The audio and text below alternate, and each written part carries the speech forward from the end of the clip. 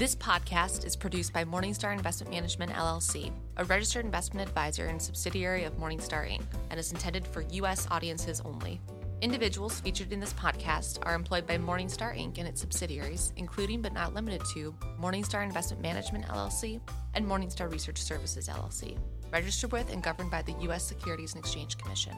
Stay tuned for additional important disclosure information at the end of this podcast presentation.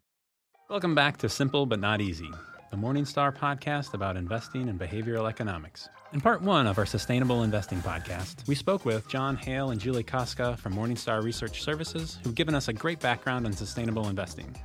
Now we're turning our attention to how investors and advisors might go about investing in a sustainable way. Joining me in the studio are Paul Arnold, who runs a new series of managed portfolios for Morningstar Investment Management. Hey, Drew. Carolyn Schaflick, a portfolio specialist at Morningstar Investment Management, who's got a deep background in sustainable investing. Hey, Drew. Carolyn, did I say your name right? Yes, Carolyn. Schaflick, right. Yeah, okay. Also joining us in the studio is Dan Kemp, the Chief Investment Officer at Morningstar Investment Management in Europe, the Middle East, and Africa. Welcome, Dan. Hey, Drew. How are you doing? And Ryan Murphy, who is Head of Decision Science at Morningstar Investment Management. Good to be here. So in our last segment, we heard about sustainable investing and the explosion of new funds that seek to cater to ESG investors. But Paul, how can these assets be managed together in a portfolio? Well, Drew, for us, the same way as every other portfolio that we manage. And what I mean by that is we follow our valuations-based fundamental work to build our portfolios. And whether that's for asset allocation, select equity, or our ESG products, we all have this underlying valuation-based framework that we use to craft our portfolios. And tell me a little bit more about that framework. How do you build portfolios with this valuation-based framework? So for any asset class around the globe that we can invest in, we're going to do a fundamental analysis as to the value, the true sort of underlying economic value that asset would pay us for our investment. And we do that across the globe. We have global teams, and so it's really important that we incorporate all of the potential investments and then craft the portfolio focused on the highest reward for risk of the available investment universe. And it's no different for our ESG portfolios. However, we do want to slant those portfolios towards intentional ESG-focused investments. But the same fundamental valuations-based framework that underlies all of our investment decisions is baked into those portfolios as well. Paul, can you tell us a bit more about our VDAA approach? Absolutely. So Warren Buffett once said, price is what you pay and value is what you get. And we are firm believers that prices, so market prices, depart from the true underlying fundamental value that is attached to them. Another way of saying that is we believe that markets are not fully efficient. And so here we have a team of investment professionals around the globe that perform valuation-based fundamental analysis on all of our investment opportunities. And we're looking for areas that provide a very high reward for risk. So we're looking for potentially assets that are undervalued, that we think over time will appreciate towards their fair value and will generate better returns for us as a whole. So then how does ESG get applied to that framework? In terms of our ESG portfolios compared to our regular asset allocation portfolios or our select equity portfolios, there's no difference in our actual asset allocation research. We're still looking for assets that are underpriced that we believe will provide a very strong reward for risk over the market cycle that we're invested in. The big difference with ESG comes into play with manager selection and where we're going to invest those assets within the asset classes that we've identified as attractive opportunities. And what we really want to do is make the marginal dollar for somebody invested in these portfolios be 100% intentional ESG.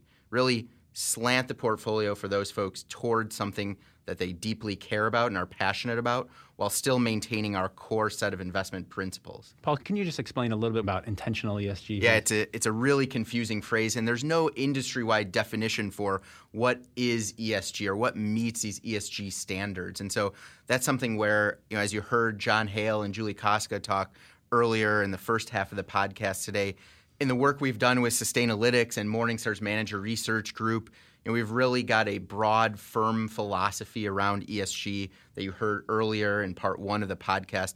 And that really allows us to sort of focus our efforts around manager selection and making sure that we're selecting firms that ESG is integrated into their investment process.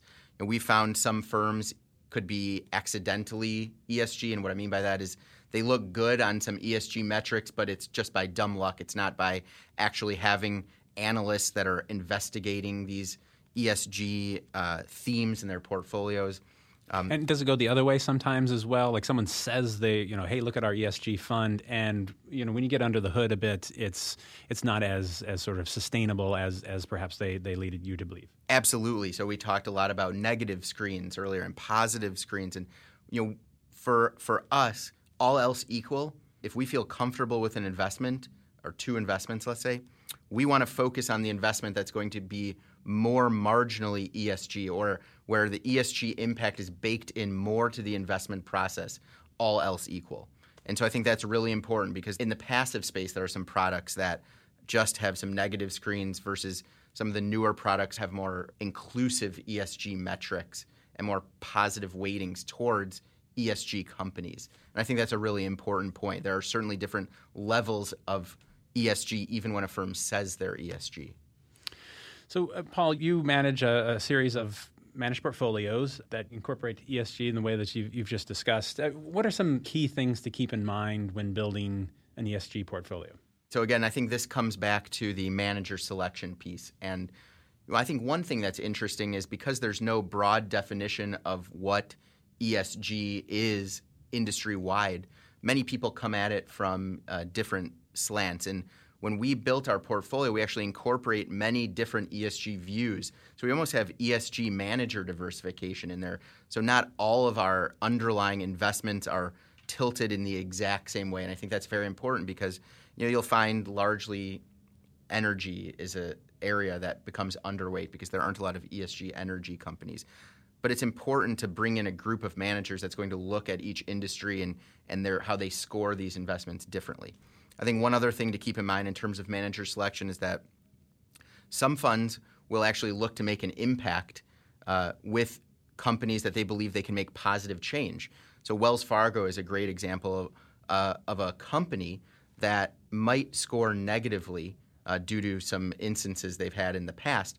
However, we've had some managers that we've talked about where they will actually invest in that company to try and drive positive ESG change by meeting with management, meeting with the board, and trying to get the company turned around, because it is an attractive company and they can make it more ESG by investing in it, whereas some shops will just disregard that totally.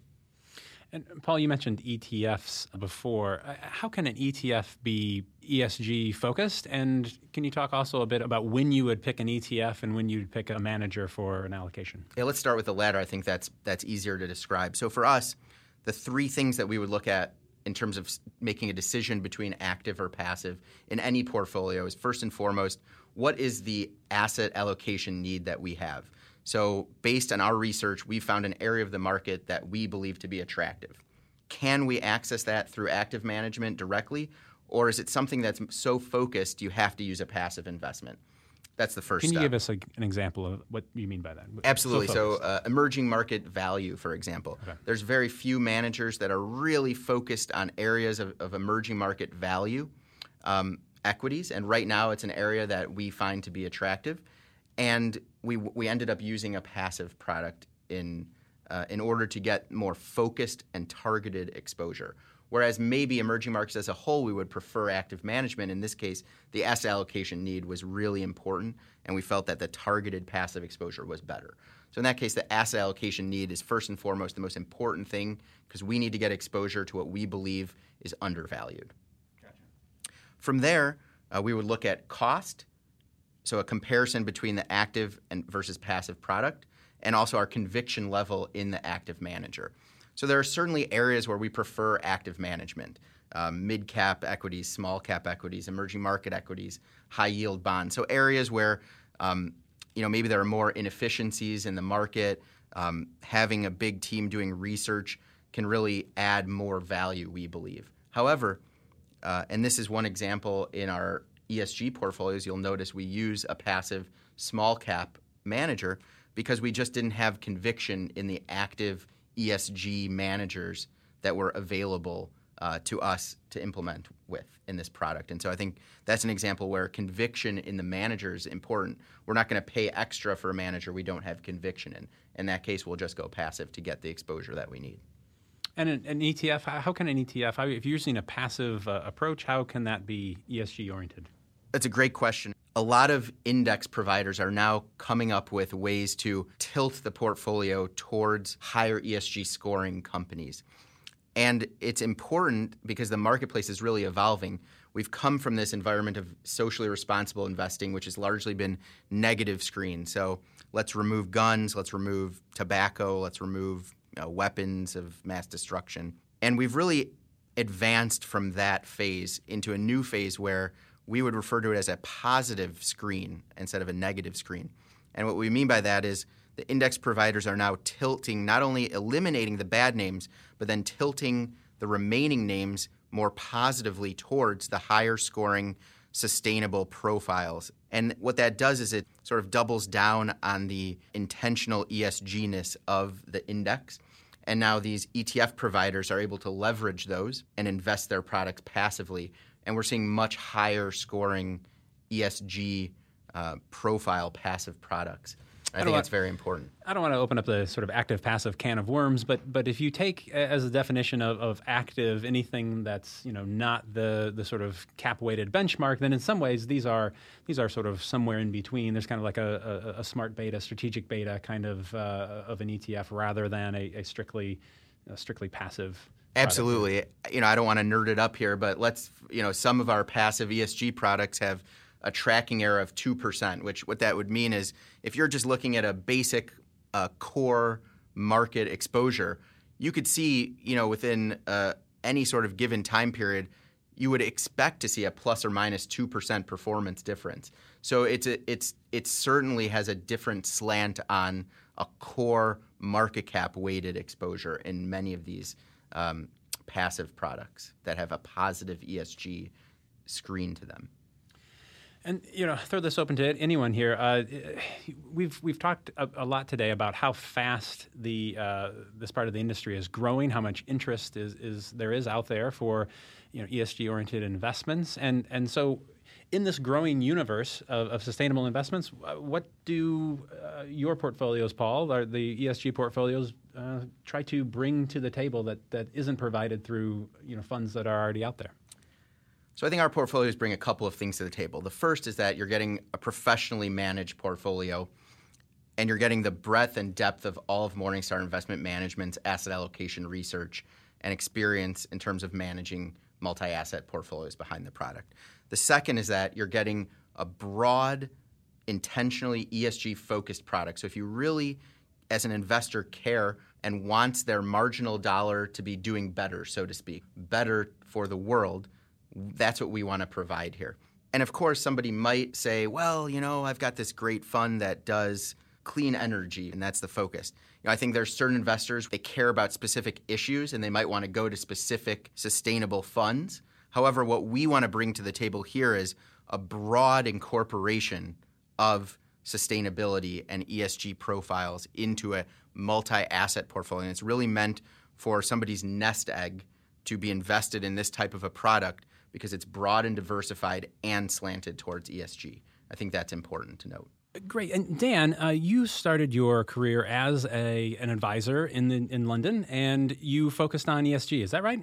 Drew, that's absolutely right. So as a young advisor, I worked for a specialist financial advisory firm that really focused on what we used to call ethical investment. ESG wasn't a term that anyone used then, but yes, that's the main thing that we did. And I think the thing that we found as advisors is actually more people want to take their ethical, their social, their ESG concerns into account when making investments than is normally supposed by advisors in general.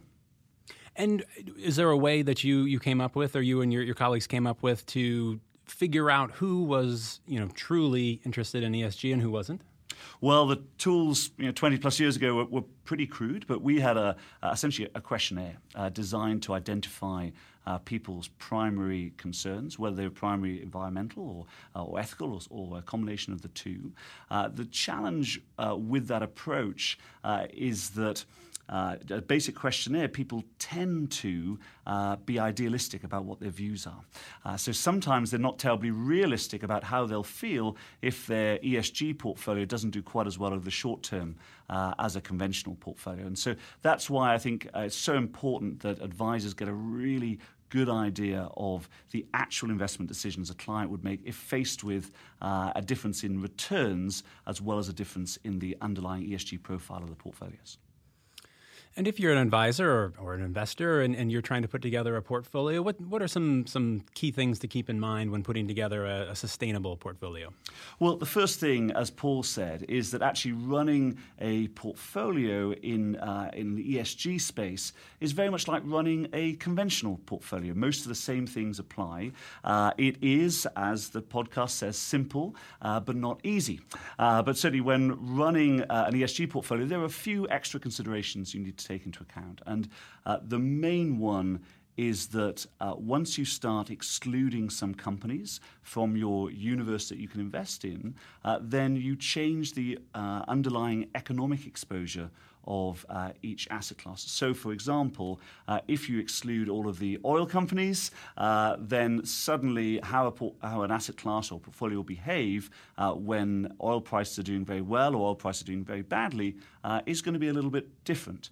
And so some of those exposure differences change the expected returns and expected risk of the portfolio. And so you have to be very careful to understand how those economic exposures are changing when making portfolios. As you know, we are long-term valuation-driven investors, and so the value of the assets we're buying, the specific assets we're buying, is incredibly important. So as you change your view of the asset class, the valuation changes, the expected returns and the risks do. But that's all something that can be taken into account within our normal asset allocation process. Have you seen this white paper from GMO, The Race of Our Lives Revisited? I have. It's a fantastic piece of work. In there, Jeremy Grantham talks about, or he has one graphic that shows where he has excluded individual sectors.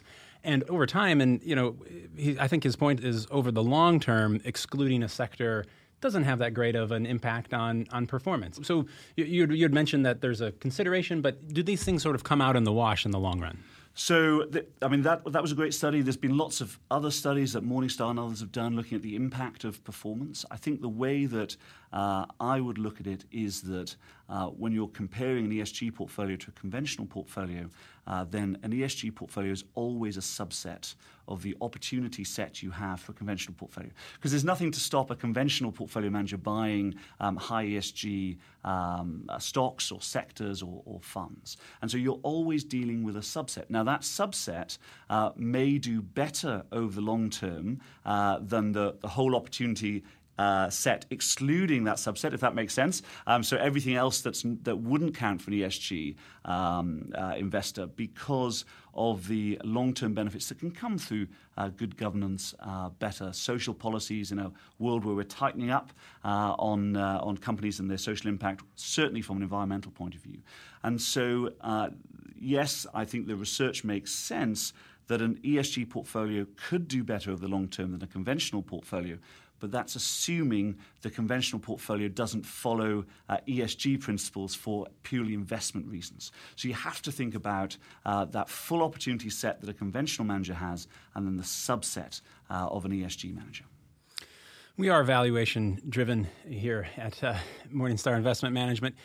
Have there been any studies that look at sort of ESG favorability as sort of a systematic risk factor, something that could be overpriced in one market, underpriced at another time? Is that at play in markets? So it certainly is because a lot of the companies with high ESG characteristics often occur in some of the more growth orientated sectors. Technology obviously is one of the key ones that people tend to think about. And there are times, like today, when technology stocks look pretty expensive compared to most of the rest of the market. And so one of the things that we have to be really careful with, as you say, as valuation-orientated investors, is that we're taking into account the impact on the overall valuation of the portfolio and not just those ESG characteristics, because there's going to be times when high ESG companies and sectors are very cheap, and that's a fantastic time for all investors, not just ESG investors. But there are times when high ESG portfolios can look more expensive. So, for example, in our view, technology stocks, which typically are quite high ESG sectors, they appear to be pretty expensive relative to other parts of the market. So, Dan, if you're an advisor, how do you get started in sustainable investing or ESG? This may be something you've heard about, you've read about, but how do you really get started? Drew, the most important thing is to ask the question. Some advisors are very good at asking their clients whether they have ESG preferences. Others feel a little bit concerned about it and tend to shy away. And so just ask the question. What you'll find as an advisor is by taking into account the other aspects of people's lives, their views on ESG and social and environmental views, add to the richness of the conversation you can have with the client and improve the relationship. So just ask the question and see what answer you get. Carolyn, why did Morningstar Investment Management launch these ESG managed portfolios? Well, Drew, as you heard from our research team earlier, interest in this area continues to grow. And it's really evident by just the sheer number of dollars that are flowing into this industry, in addition to the proliferation of funds now available to investors. Originally, I think it was mostly equity funds that were available, and now we're really seeing a spike in terms of the number of fixed income funds that are available. And so what that does is it really provides for Paul, for example, the ability to structure a managed portfolio and really feel confident that he could do it in a balanced or diversified fashion. What we've seen, though, is that investors also are really looking to their advisors for how to invest in these types of portfolios that can help them achieve not only their financial goals, but to do it without sacrificing their values. So it was really based on this feedback from our advisors that we decided to launch our ESG asset allocation portfolios. And if you think about it, it's really just a natural extension of our Courage Managed Portfolios lineup already available to advisors. So is the case for outsourcing investment management stronger when it comes to ESG portfolios? I believe it is. As I mentioned earlier, we've really seen a big spike in the number of funds that are now available across different asset classes. I think that John even mentioned it earlier, just in the past year and a half, the number of available ESG mutual funds and ETFs actually increased 50%. So with that being said, it's also becoming more complicated, expensive, and quite frankly, time-consuming for an individual investor or advisor to be able to research all the available options in order to create, this well-diversified ESG managed portfolio. Another potential pitfall, and Paul kind of touched upon it, is that, you may invest in a fund that has those letters ESG in their name, but they're not really intentionally integrating ESG factors throughout their entire investment process. So if you're a financial advisor out there and you have your hands full looking at all of the investments out there, managing your clients and whatnot, this is just one other thing, how you have to go through all of these ESG funds that are or ETFs that are available, and not only just kind of pick the top ones or something, but really make sure that it's doing what it says on the label. And exactly right. And that's when you look at a provider like Morningstar that's been really focused on sustainability research for years, through sustainability ratings and meeting with the managers. It makes sense for an advisor that really wants to focus on deepening the relationship with their clients to outsource the investment management arm of their practice. And so, when Paul and John meet with these managers, they can ask those really tough questions to make sure that these managers, these ESG managers, are really meeting our strict criteria, but also to better understand their approach to sustainable investing. So that really gives us the confidence that our ESG managed portfolios are truly comprised of intentional, not accidental ESG funds. At the end of the day, our goal is to help investors align their values with their investments in a diversified, professionally managed way. And I think that by, leveraging the resources of our research team and with Paul's oversight, that's really what these portfolios can do. So we've talked about, all of the dollars flowing into ESG or sustainable investment funds. There are more of these funds out there, a growing number of them. What do we know about the investors themselves who are going into these strategies? Sure. So I don't think that it's, not well known, if you look at a lot of the studies that have been published, is that, really millennials and women are the ones that have been leading the charge. So it's not to say, though, that, no one else would be interested in sustainable investing. And I think it would actually be an injustice to only focus on these two investor groups and exclude anyone else.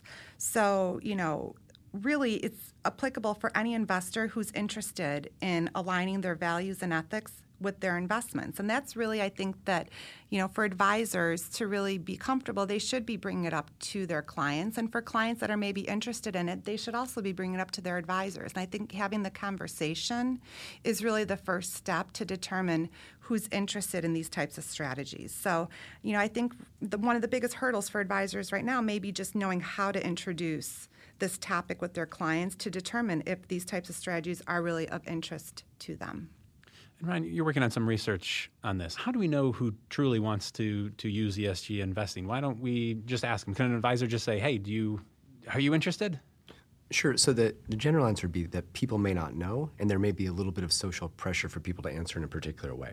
So people are sometimes strangers to themselves. Their preferences may not be immediately obvious to them. And moreover, if they did have some inkling on this, you could imagine that they might feel a little bit of social pressure how to answer. So for example, if I asked you, how interested are you in sustainable investing on a scale of 1 to 5? You present it like this and people look at it and say, well, I'm not going to say 1. That seems cold-hearted, right? And so you can start to see this thought process go on. So this approach to measuring those kinds of preferences may not be useful, may not produce valid results. So what can an advisor do then to really gauge interest from their client? So the way we've approached this is drawing from the academic literature, and there's methodology in experimental economics that then rather asking people directly about their preferences, you give them a set of choices. And from the way in which they make choices, from those patterns, you can infer what their underlying preferences must be. So rather than just ask people directly, hey, how interested are you in ESG investing, we would give people a series of choices, giving them 2 options, particular ways in which they could invest, and say if you had $1,000 to allocate between these 2 things, how would you do so?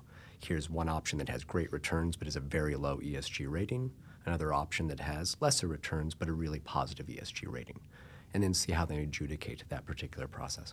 So what can advisors do with that information?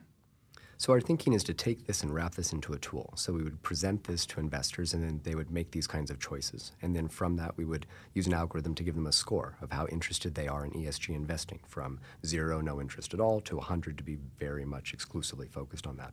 We find most people are somewhere in between. And this tool is available now, or? This is a research prototype we've built and are testing extensively, and something we hope to roll out in the next year.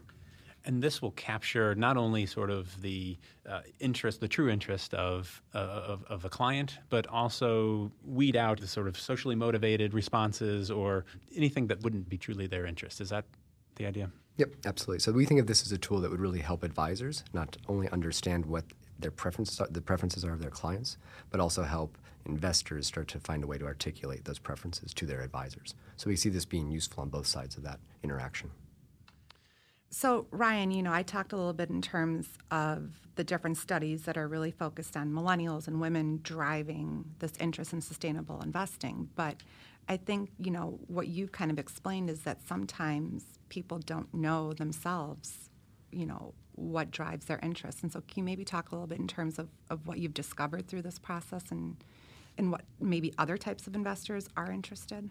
So I think there's a prevailing narrative in the industry that the ESG preferences tend to be much more something that millennials are driving, and maybe is the domain of something that women are interested in exclusively. And I think what we're starting to see is that this is not just a fringe preference. When you start to use a more rigorous methodology to bring to bear that, you start to see that this is something that's just of interest across the board. So generational differences are virtually indistinguishable. There's almost no differences between the genders. And so I think that in itself is worth starting to change how the narrative exists out there. And why do you think that is? Well, I think a lot of that narrative has been driven by a lot of survey research. So asking people directly, are you interested in ESG investing? And I think it goes back to this idea that could be a biased way to measure people's preferences. And so that narrative could be based on false data when we have better data to bring to bear on that. Part of this methodology also has built-in checks to see if people are answering these questions consistently. And so if a person is just randomly responding or is making nonsensical answers, we can diagnose that and throw out their data. But we see that the vast majority of people are answering very consistently and consistently are making choices that reveal they really are concerned with ESG in their investments. So I assume there's a range of advisors out there on this subject. Some might be very hesitant or skeptical to offer ESG to their clients, and others who've embraced sustainable investing already. For those leading the charge on ESG, how are they integrating or featuring ESG in their practice? Well, I think what you're finding is that sometimes just kind of doing your research on the front end and discovering that there is interest. So, for example, there's an advisor that we work with in downstate Illinois who was, looking to win business from an institutional client. And in doing his research and looking at the investment policy, he recognized that there was language pertaining to sustainable investing. And he ended up winning the business because he was the only advisor that incorporated ESG investments within his investment proposal.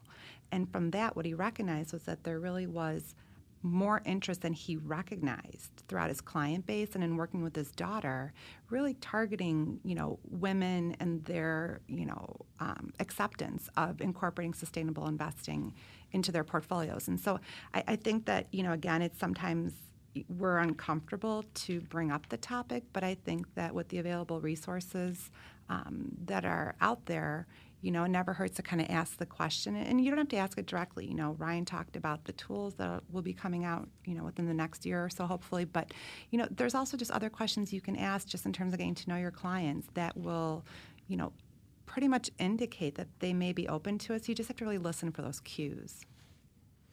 And what challenges do advisors face with sustainable investing and offering that to clients? Well, I think one of the hangovers that continues to exist is the sacrificing of performance. And so advisors might be a little gun-shy to bring up these types of investments for fear that they won't perform as well as non-sustainable investing portfolios. And so I think what we found is that through the work that John Hale's done is that when we take a look at those funds that score high from a sustainability perspective, oftentimes aren't necessarily poor performers relative to their peers. Ryan, I've heard you say that ESG investing might help investors stay on course. Can you explain that? So in some of our other research, we've seen that when people have very clear goals, this helps them stay the course and consistently engage as an investor, and that helps them perform better over the long term. We have a conjecture that when people build portfolios that are consistent with their values, especially through this ESG notion, that may help them be more resilient as investors and endure the volatility that comes with markets. So it sounds like ESG investing, sustainable investing, can help investors. It might be able to help advisors with their practice. So it sounds like there's a lot of positivity around here. And so thank you all for joining me today. Thanks, Drew. Pleasure to be here. Jinx, buy me a Coke. I had a blast. So that's Paul Arnold, who is a portfolio manager at Morningstar Investment Management, and the series of ESG portfolios that he manages will soon be available through the Morningstar Managed Portfolios program. Dan Kemp, the Chief Investment Officer at Morningstar Investment Management, Carolyn Shaflick, Portfolio Specialist, and Ryan Murphy, who is Head of Decision Science at Morningstar Investment Management. Thanks for listening today. Stay tuned for our next podcast, which will deal with how investors and advisors can talk about volatility. I'm Drew Carter. Thanks for listening to Simple But Not Easy. This podcast is for informational purposes only and should not be considered investment advice. Opinions expressed are as of the date of publication. Such opinions are subject to change. Neither Morningstar Investment Management nor Morningstar Research Services shall be responsible for any trading decisions, damages, or other losses resulting from or related to the information, data, analyses, or opinions presented or their use. Morningstar Investment Management and Morningstar Research Services make no representation as to the completeness or accuracy of information presented. Past performance is not a guarantee of future results. All investments are subject to investment risk, including possible loss of principal. Individuals should seriously consider if an investment is suitable for them by referencing their own financial position, investment objectives, and risk profile before making any investment decision.